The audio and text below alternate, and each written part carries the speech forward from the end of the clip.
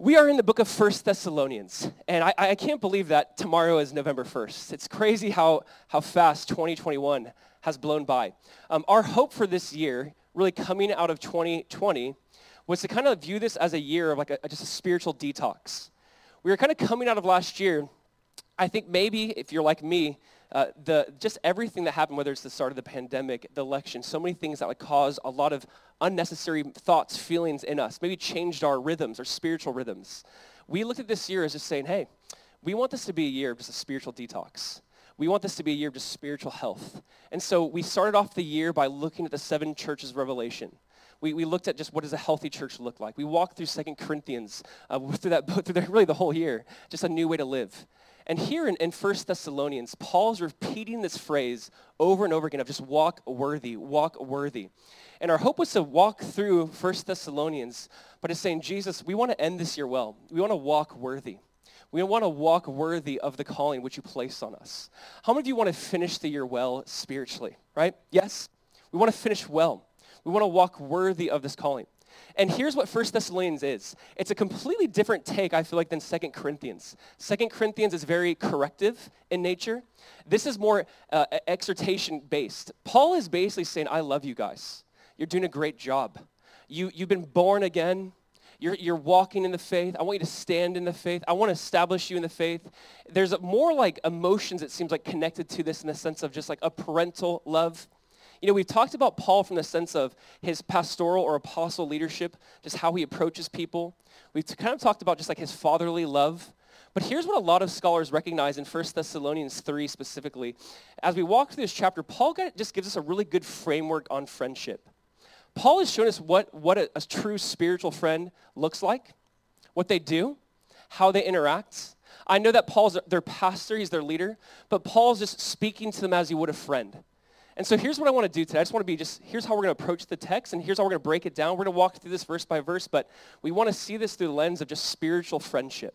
Spiritual friendship. Let me say, I feel like this has been really kind of like not heavy on my heart, but a theme I feel like this year the Lord's been bringing me back to. How many of you feel truly known by others?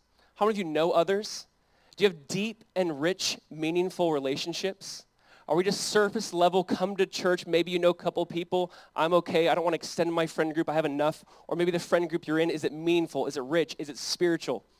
I think there's this desire for us to just have rich and meaningful spiritual friendships.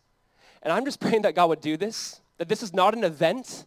Like church is not an event you attend on Sunday. We are a community of believers that make up the body of Christ where Jesus is the head, Jesus is the focus. But we want to have this community of believers truly be that, a community where we're known and we know others. And so Paul is just showing us what it looks like just to be a good spiritual friend. And so my hope and prayer today is maybe today you need to give your friendship away a little bit. Maybe you kind of withhold giving your friendship. Maybe trust has been hurt in the past. Maybe you're afraid to open up. I just want to ask you as we read, as we pray, as we dive into this, maybe the Lord's saying, hey, you need to trust again. You need to like give away your friendship again. You probably will be hurt again. But we need to model what Christ did. Like how do we model what he did? That though they spat in his face, though they mocked him, he just says, Father, forgive them. They don't know what they're doing. And he extended his friendship again and again and again. And that's what we want to do. So why don't we read? And then we'll pray and look at this more in depth. It's 1 Thessalonians chapter 3. Remember how Paul ends. He's like, you're a crown. We rejoice over you.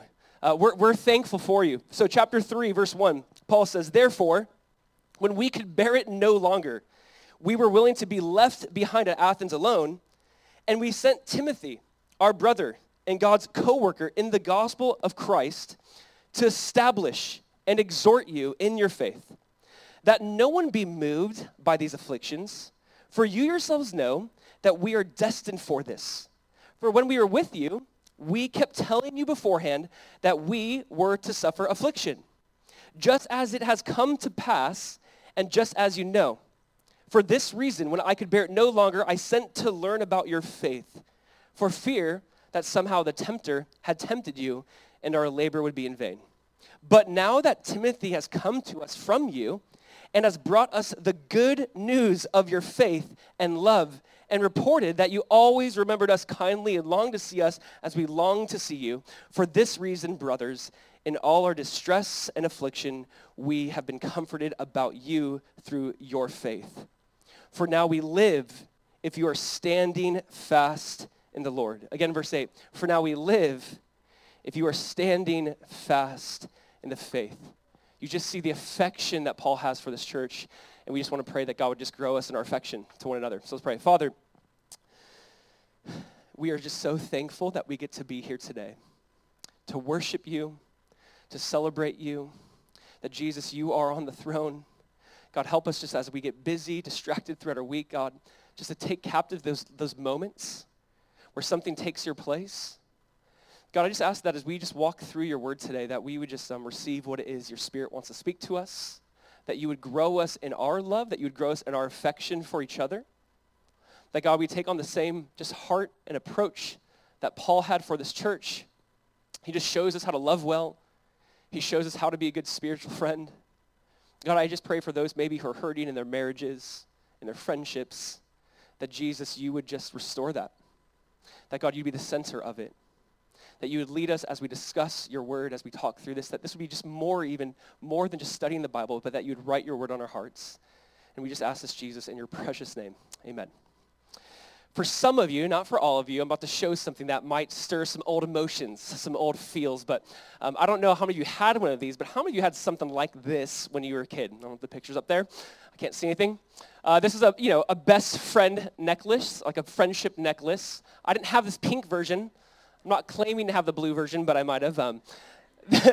This is something I remember just seeing my sister pass out to her friends, and they put the heart pieces together, and you're like, you're my best friend, and then she gives to someone else, and I'm like, you have two best friends, you can't do that. But I just remember this was just something kids would give in order to kind of communicate friendship, or maybe if you didn't have that, I think many people, and this is more of a sign that you're probably a 90s kid. How many of you had one of these things? A friendship bracelet, right? This was one of those things you'd pass out to your friends. I remember at school you'd see people give one away, and then some person would be wait, I really hope I get one. The friendship bracelets. This was just how you friended someone. It's funny, obviously today we have social media, we friend in a different way, and it's not really friendship, but when you look at this, this is how you're hey, would you be my friend? As an adult, sometimes I wish it was I wish we could go back to this, because it's so awkward sometimes. Oh, I want to hang out with that person. I wish we could just give bracelets again. Do you want to be my friend? I'd like to hang out with you. It's so sweet, but here's what this reveals. Within us from a very, very young age, we have this need, and we're wired for deep and meaningful friendships. And it's one of those things where I just think God has placed within us a desire to know, to be known, to have someone know everything about you, love you, accept you, embrace you. It's interesting when you think about this, just because we are probably the most connected generation ever, and yet we're also the most disconnected generation. We're the generation that we can all be out together in public having a good time, but everyone's on their phone. You see that glow on their face. You see they're oh my gosh, look how cute this cat is. And you're with flesh and blood people, and we're distracted about what's on a screen. And I think because of that, maybe we're disillusioned when it comes to friendships. Maybe we've been discouraged. Maybe when it comes to friendships, we're just I don't know if I want this. I've tried, Josiah. What's the purpose? Why do we need this? Is this really necessary? I'm an adult now. I don't need friends like I used to when I was younger. And I think for some of us, we don't realize the importance of how valuable spiritual friendships are. I think this is completely necessary. C.S. Lewis, when he wrote his book, The Four Loves, has a chapter on friendship. And yet, writing about friendship, here's what he says. He says, the first and most obvious answer is that few value it because few experience it in regards to friendship. He's saying, why don't we value this? Well, because we don't experience it. I think probably a problem for a lot of us is we don't experience it. Let me ask, because do you experience this? You might think yes, but do you really experience friendship on this level that just Scripture reveals to us? How many friendships do we see throughout Scriptures where you just see that being rich and meaningful and loving each other and saying and doing the hard thing with each other and together? This is one of those things where I don't know if we truly value this because we have a broad level of friends, but not maybe a depth to friendship. And I want to encourage you today, and my hope is that we would truly maybe even extend that a little bit. It's easy to kind of get stuck and this is my crew. Maybe, great, that's awesome. But maybe the Lord's I want you to love others who maybe don't have that. I think there's two questions. One is, do you seek this out? Do you seek spiritual friendships? And two, are you willing to offer spiritual friendships? I think everyone wants this. I wish they would friend me. I wish they would talk to me. I wish they'd invite me. But do you seek out? Do you invite? My hope is that you seek this out and that you be what you want. If you want a good friend, I hope that you'd be a good friend. I think a second reason we don't really experience this is because it just takes a lot of work. Like, let's be honest, like to have a rich, meaningful friendships, it takes work. It takes time, it takes energy, it takes money, it takes investment. It's gonna take a lot out of you. And I think that we have so many examples of just what this looks like, and I want to say, let's fight for this again. I think what we've seen just throughout maybe even recent church history, the pain, the suffering, the loss, people abandoning the faith, I'm not saying it's due to a lack of friendship, but I say that probably plays a role in it. I would say that people maybe have been discouraged, they've walked away, they've been frustrated, angry, because maybe there's been a lack of just meaningful friendships. And again, my thing is, how do we fight for this? How do we be about this? So there are those who look at 1 Thessalonians 3 and just say, man, Paul is showing us what an affectionate friend looks like. And so even though that word might not be mentioned, he's showing us the qualities of a good friend. So there's 4 points I want to break down as we walk through verse 1 through 8. Here's the 4 points, and we'll just I'll briefly share them. We'll break them down. First point is this: true friends are willing to make sacrifices for your good. True friends seek to strengthen and encourage your faith. True friends help cultivate a healthy perspective on trials and temptation. True friends celebrate your spiritual growth. All right, let's look at the first point in verse 1. True friends are willing to make sacrifices for your good. Let's read again verse 1. Here's what's going on. Verse 1. Paul says, therefore, when we could bear it no longer, we were willing to be left behind at Athens alone, and we sent Timothy, our brother, and God's co-worker in the gospel of Christ. Let's just, before we get to establish you. Here's what he's saying. He says, we were there in Thessalonica, remember, for 3 to 5 weeks, basically. We saw an amazing revival. God did a beautiful work. He's basically commending them over and over. We've heard about how you've grown in the faith, but we're worried about you. We got chased out due to persecution. I got chased out due to persecution. I'm concerned for you. So know what I'm doing? I'm sending Timothy, our co-laborer in the gospel, someone I value, someone I love. He's helping me out, but he's going to leave me to help you out. And what I see is, again, Timothy, obviously, we know is incredibly valuable to Paul in the sense of like they were co-workers, co-laborers of the gospel, kind of father-son mentorship in the faith kind of a thing. But you see Paul's like, I'm sending him to you. I'm willing to be left alone so that Timothy can encourage you. Basically, Paul, and you think about that world, and you think about not having cell phones, you think about maybe not having bank accounts, like access to things very easily. You really depended on one another. You needed one another. There's dangerous routes as you traveled. And Paul's like, you know what? I'm going to put myself in a vulnerable spot by sending Timothy to you. I'm going to make a sacrifice because I just care about you. Here's the thing. Are we willing to make sacrifices for those we love and care about? Simply put, one author said, it's not that profound, but he said, strong affection always leads to sacrifice. When there's strong affection, it's always going to lead to sacrifice. See, true friendship is saying, I'm willing to put myself maybe at a vulnerable spot to help you out. And I just think this is so important. One, again, is this. Are you that? Are you being that for someone else? And have you experienced that?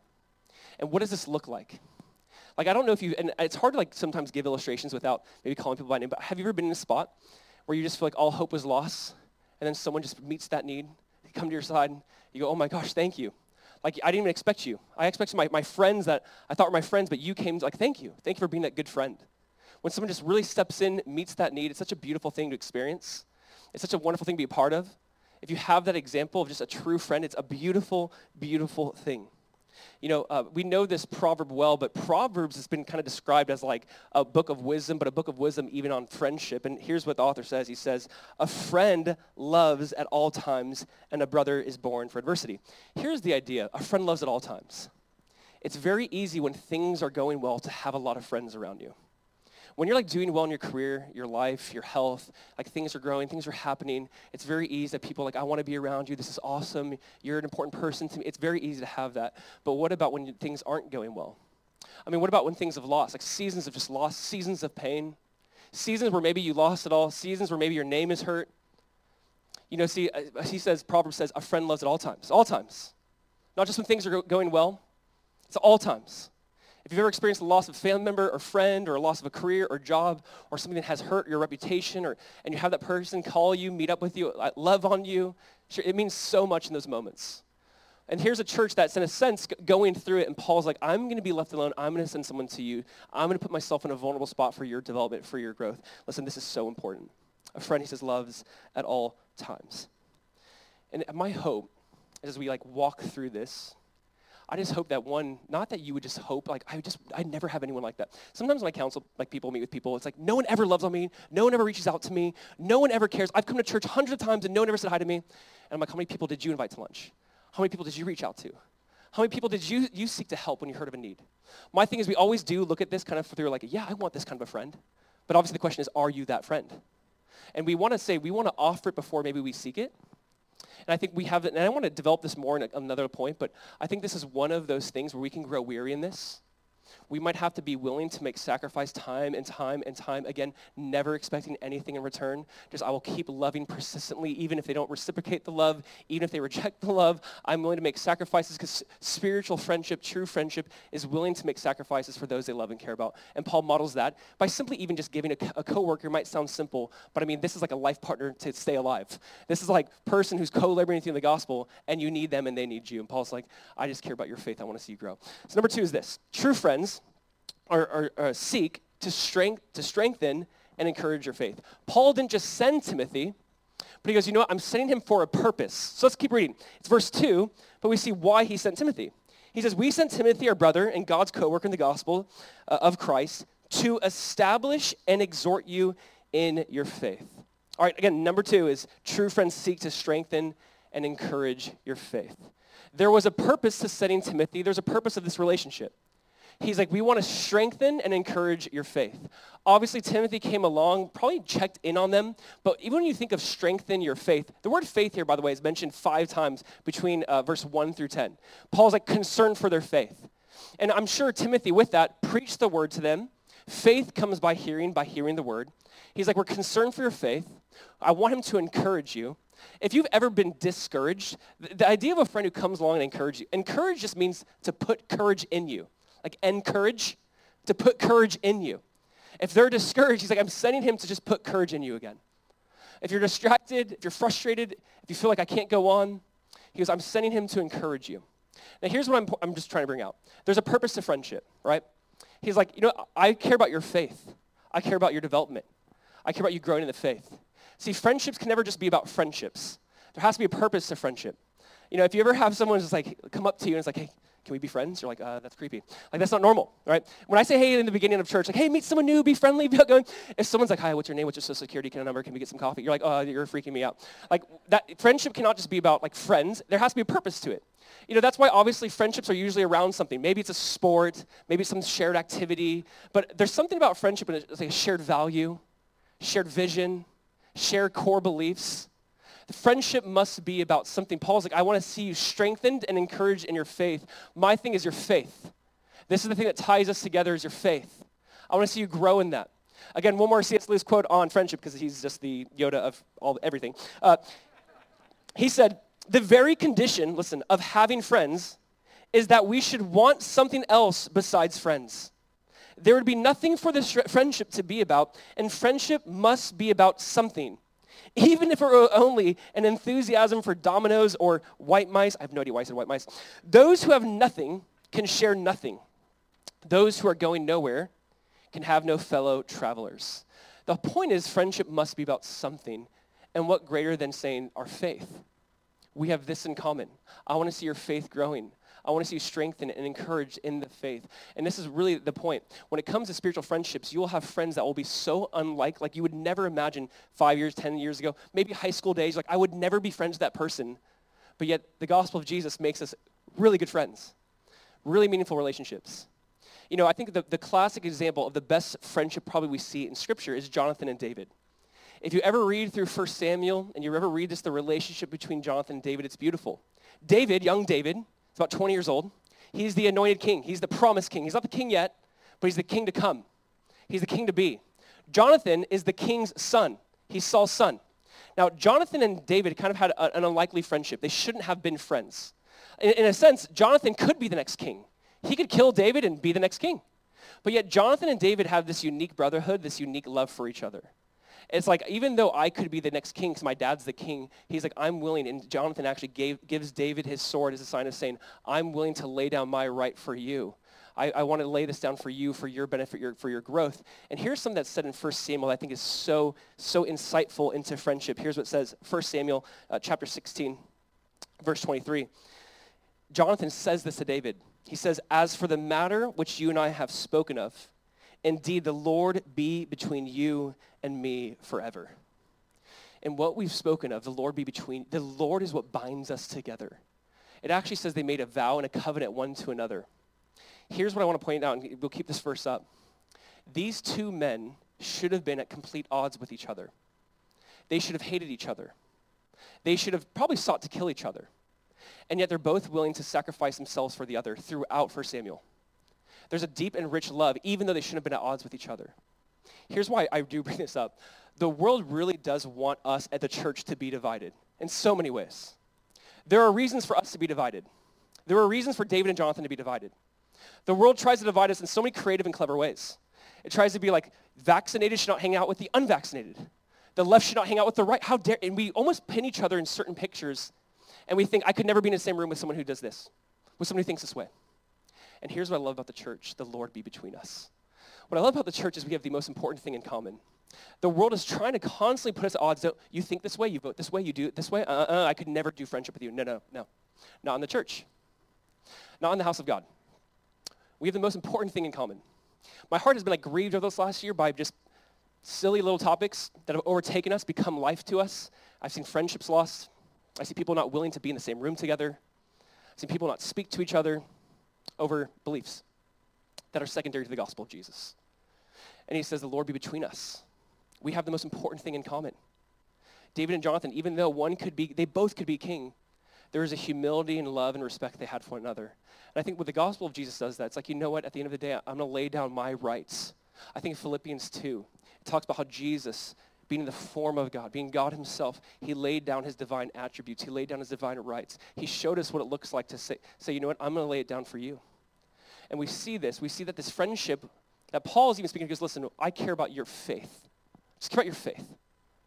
This is what binds us together. We have the same faith.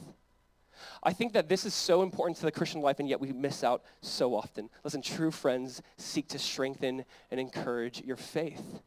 And as Paul does that, he brings perspective on suffering and trials. He reminds them of what he's spoken earlier to them. So here's the third point as we just keep going. True friends help cultivate a healthy perspective on trials and temptations. Let's keep reading. Number 3, verse 3.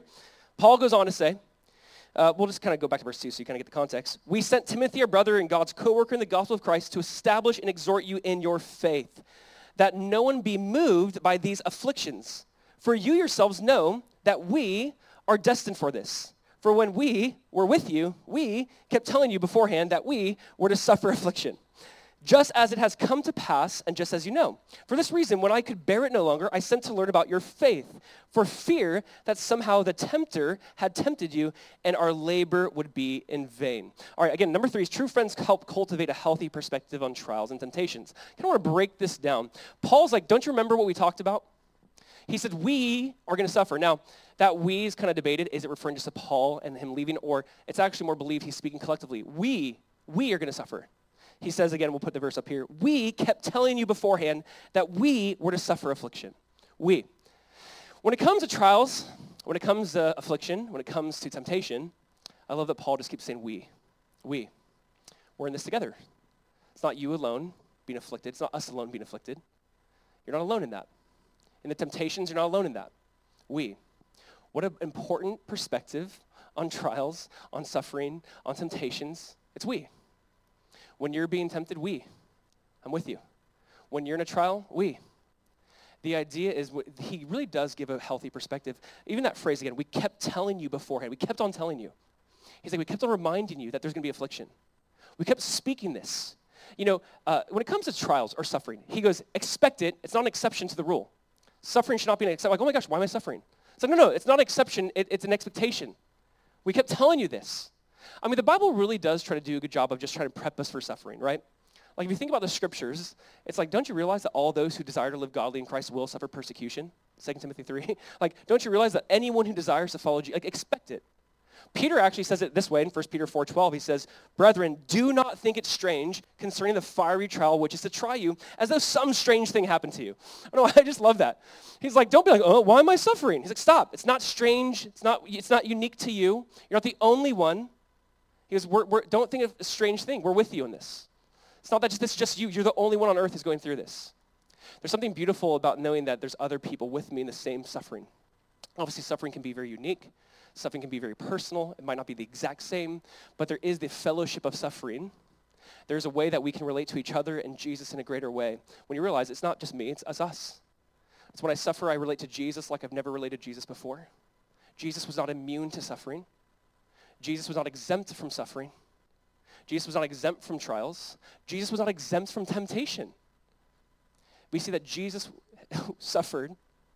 Jesus was tempted, Matthew 4, Luke 4. And there's something about we in this. My thing is, when you're actually walking through it and a friend can come alongside you and says, let me give you a healthy perspective on trials and temptation. And sometimes the perspective is just knowing that they're there. Obviously, believers, sometimes the worst thing we can do is when someone's going through it, we open our mouth. That sometimes can be the worst thing we do. Sometimes the best thing we can do is just saying, hey, we're in this together. I'm with you. Your loss is my loss. Your grievance is my grievance. There's just something about that we see. It's like, don't think it's strange. Concerning this fiery trial. Jesus, again, tried to prep us all the time for trial, suffering. Listen to this, John 15. John 15:18, Jesus said, if the world hates you, you know that it hated me before it hated you. If you're of the world would love its own. Yet, because you are not of the world, but I chose you out of this world, therefore the world hates you. Remember the word that I said to you, a servant is not greater than his master. If they persecuted me, they will also persecute you. Welcome to the exchange. So glad you're here. This is just truth. This is what a healthy perspective is. It's like we love you. We're going to warn you. We want you to be aware of this. This will be a part of life. Paul's like, we constantly reminded you that this was going to happen as soon as we left. But you're not alone in this.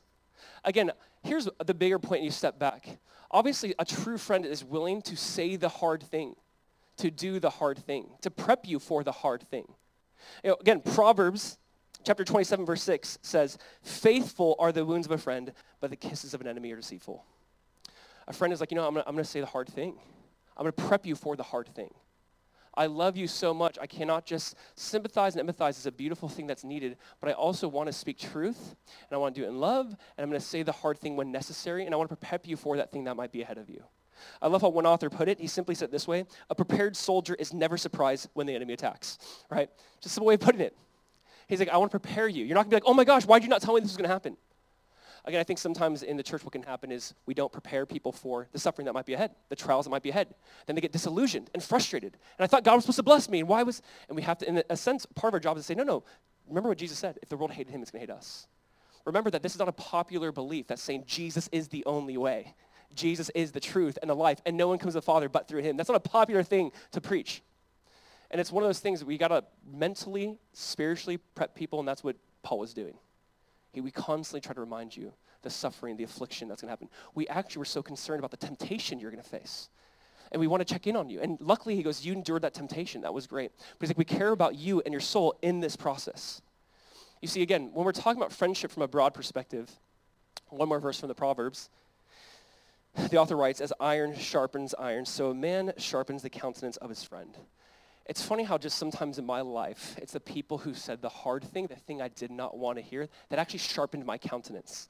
The thing that you thought would bring discouragement actually encouraged me in the process. People who lovingly pulled me aside and say, hey, I see this in you. Be aware. Watch out. The enemy's going to want to capitalize on this and use this, and I love you so much, I want to say the hard thing. It's like, you know what, thank you. Rather than fight that, rather than say, you're wrong, how dare you don't know me. There's side of it's like where you got to almost swallow your pride and go, okay, Lord, is there truth to this? Probably. Help me repent, own, respect. Again, iron sharpening iron, it can come in forms of encouragement and speaking life. It can come in speaking the hard thing, and this is what Paul was willing to do. He's like, we constantly warned you this was going to happen. We want you to be aware of this. See, what I love about friendship, and specifically spiritual friendship, it takes something incredibly normal. Everyone has friends. This is not unique to Christianity. But what is unique is our focus, is our emphasis, our values, our vision. And it takes something ordinary and makes it really, really beautiful and extraordinary. I love how Eugene Peterson spoke of just friendship in general. Hear this out. He says, friendship is a much underestimated aspect of spirituality. It's every bit as significant as prayer and fasting. Like the sacramental use of water in baptism and bread and wine in communion, friendship takes what's common and turns it into something holy. I love that. It takes something common. What about communion? Common. Just juice, cracker. But what is it? It's something holy to us. We get to relate to Christ's death and resurrection. We get to celebrate the fact that my sins have been forgiven. Something so common becomes something so uncommon. And something like friendship, which seems so common, when you view it through the lens of the gospel of Jesus, it seems so common, but it's very uncommon when you have these rich, meaningful friendships. Again, I am trying to make an argument in the case today saying, please don't keep coming and being like alone or isolated. Please don't like just be okay with just attending. Like seek out rich and meaningful friendships. Broaden your friend group, possibly. Say to your friends who you love dearly, I love our friendship, but we're pretty surface level almost every time we get together. And listen, it is okay to laugh, and it's okay to have just fun surface things. But there are times you're like, I want something more, don't you? I need you to know me. I need to know you. I want you to raise my kids. I want to be a part of raising your kids. Like, I want there to be something so beautiful and rich together. And this is something where I just feel like this is so needed, again, for us to thrive. Again, as he says, friendship is a much underestimated aspect of spirituality. I really do believe this is underestimated how important this is. I've seen too many people I love dearly fall by the wayside because just people weren't willing to be their friends. People weren't willing to say the hard thing, pull them into a room and say, hey, this is not good. We really need this. I think for there to be spiritual life, to thrive, to not just get by, I really believe, like, I would love to see just a depth to friendship. There's people I've just interacted with over the years that have come and gone. And it's hard because you're like, I love this person. You try to give your life to this person, and then they go. Here's what I want to say. I know that you're going to be hurt by the church. I know that I'm going to be hurt by the church. And it's very easy to get very bitter, put up walls, to say, I don't want nothing to do with the church, a bunch of hypocrites. It's very easy to kind of give up on the church. Very thankful that Jesus did not give up on the church. I'm very thankful that when he came to his own received him not, and he still received them. That Jesus goes, you spit on me, you reject me, you kill me on a cross. I love the church. I love you. And I think what can happen is we forget how much Jesus loves the church. You and I will be hurt. And again, there is that temptation to put up walls, to put up bitterness, to put up just our hand and say, no, stay out. When people try to get to know you, you're like, I know what you're up to. And we always think there's a secondary motive versus, no, come on in. I get it that when it comes to friendships, there has to be trust. I get that you have to be maybe at times selective for this meaningful. I get that. I think you have to pray through that, discern that. If you're married, discern it with your spouse. I think there's all of that. But I think there's times where we just can kind of constantly put up walls and never let anyone in, and it's into our own pain. It only hurts us in the process.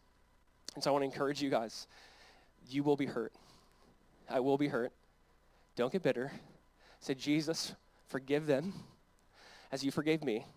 Help me to trust again. Help me invite people in again. And I'd love for us to fight for this because I think the enemy is very clever. And you'll be like, yeah, they just hurt you again and again and again and again and again. Why do you keep going? Why don't you just give up? And you're reminded of Jesus. You're reminded of the 70 times 7.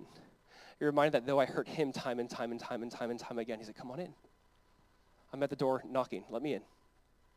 And I just think Jesus is that wonderful example to us. See, Paul is giving them a healthy perspective on just what's ahead. I'm worried about the temptations that's going to face you. Or I'm worried about the suffering and afflictions that's going to face you. I'm so glad to hear that you're doing well. He prepped them before that happened and tried to give them a healthy perspective on what was ahead of them. And here's the last thing. We're going to look at verse 6 through 8. Number 4 is this.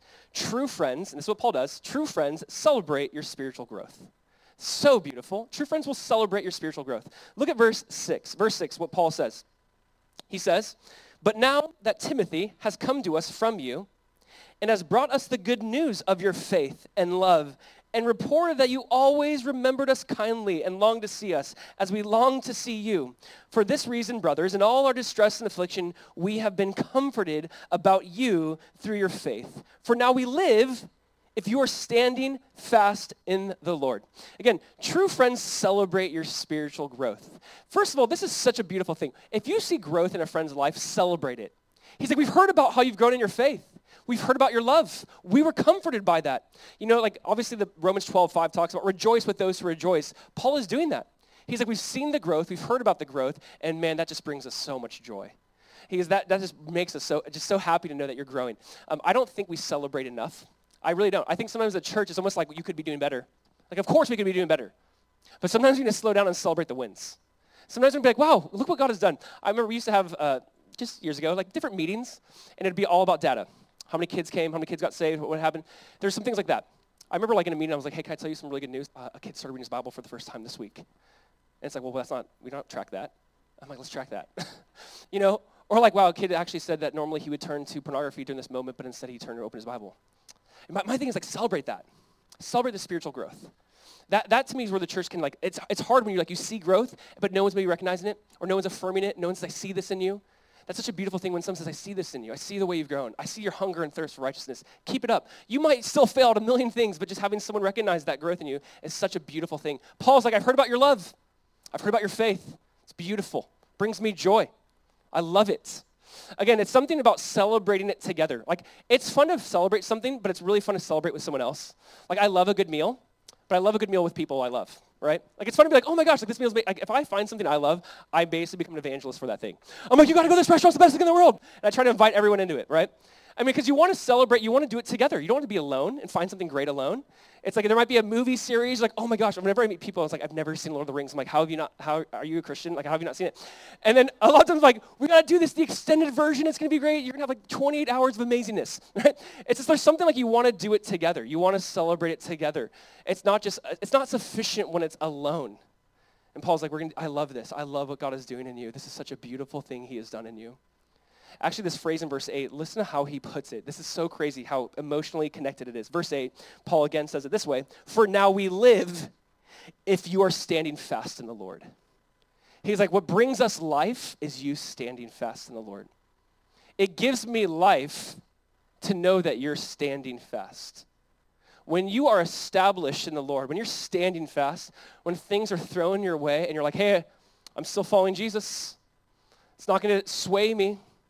It's not going to take me away. He goes, that brings life. We live if you're standing fast in the Lord.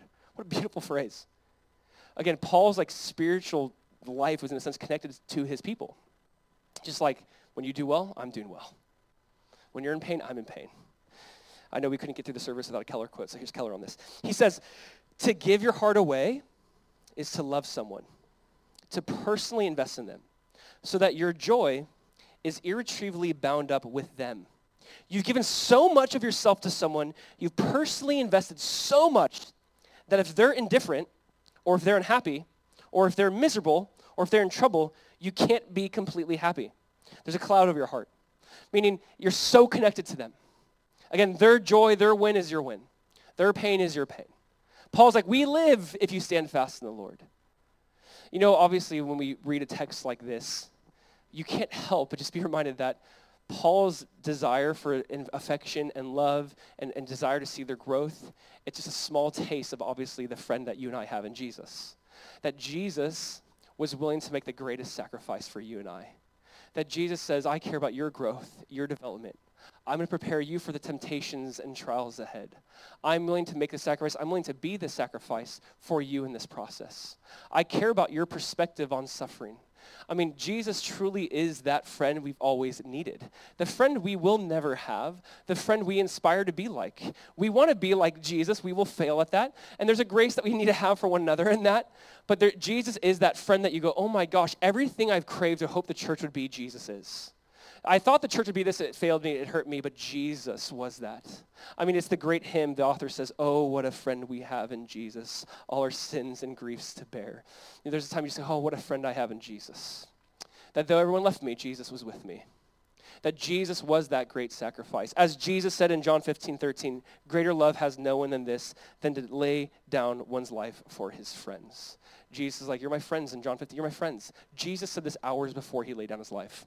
I mean, John 13 through 17 is just hours in a sense before his betrayal, his being on trial, and his death. And in John 15, he goes, hey, there's no greater friendship.